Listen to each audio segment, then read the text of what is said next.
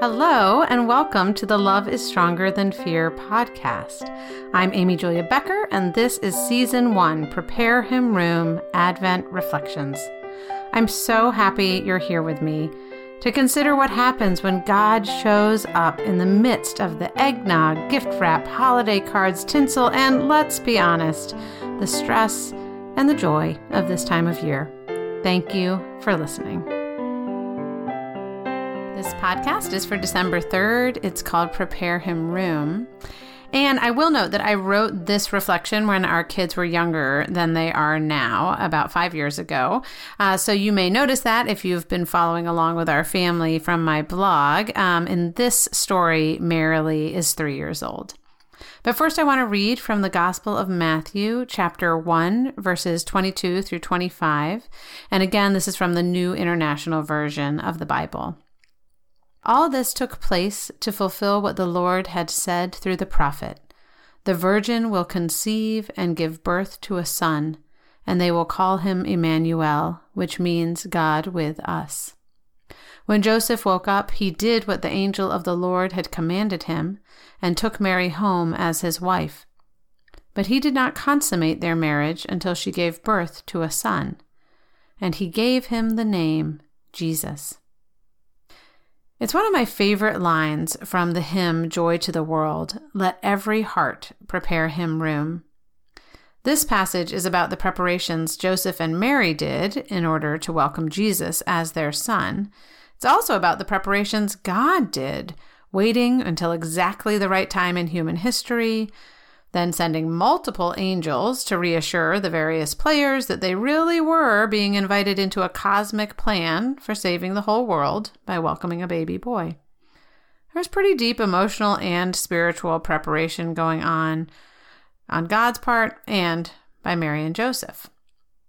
But if I move forward in time by about 2,000 years, to my own preparations for Jesus's coming into the world, or at least for the day where we celebrate Jesus's coming into the world, it isn't quite the same. Because when I think about it, preparing room means clearing out space, cleaning up, moving the unnecessary detritus into the basement or garage, or taking it to the dump. So I can imagine preparing room for Jesus on a spiritual level. That would mean confession. It would mean taking an emotional inventory. It would mean paying attention to all the junk in my heart and getting rid of it. But I'm not ready for that type of work right now. My heart is crowded with the regular preparations for Christmas. Writing a letter and sending out cards, decorating the tree and making cookies, buying presents, wrapping presents, buying more presents.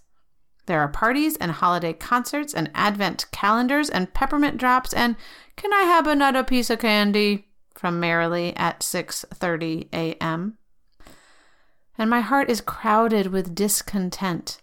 We have had 2 snow days and 2 delayed openings and a weekend snowstorm already this winter. We've had 2 kids who stayed home from school sick on different days. So this morning, with William making a design out of wooden blocks on the floor and Marilee eating gingerbread beside me, yes, at 6:20, before the candy question, I pulled out my journal and Bible and I wrote, all of the preparations for Christmas are making it very difficult for me to prepare room for Jesus. I prayed that God would help me.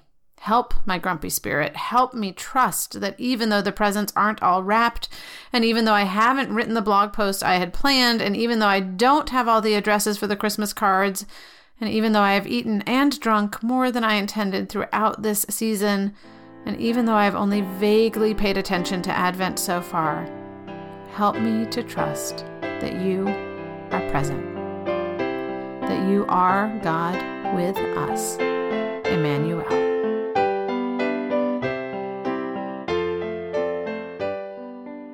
Thanks for listening to Season 1 of the Love is Stronger Than Fear podcast, Prepare Him Room.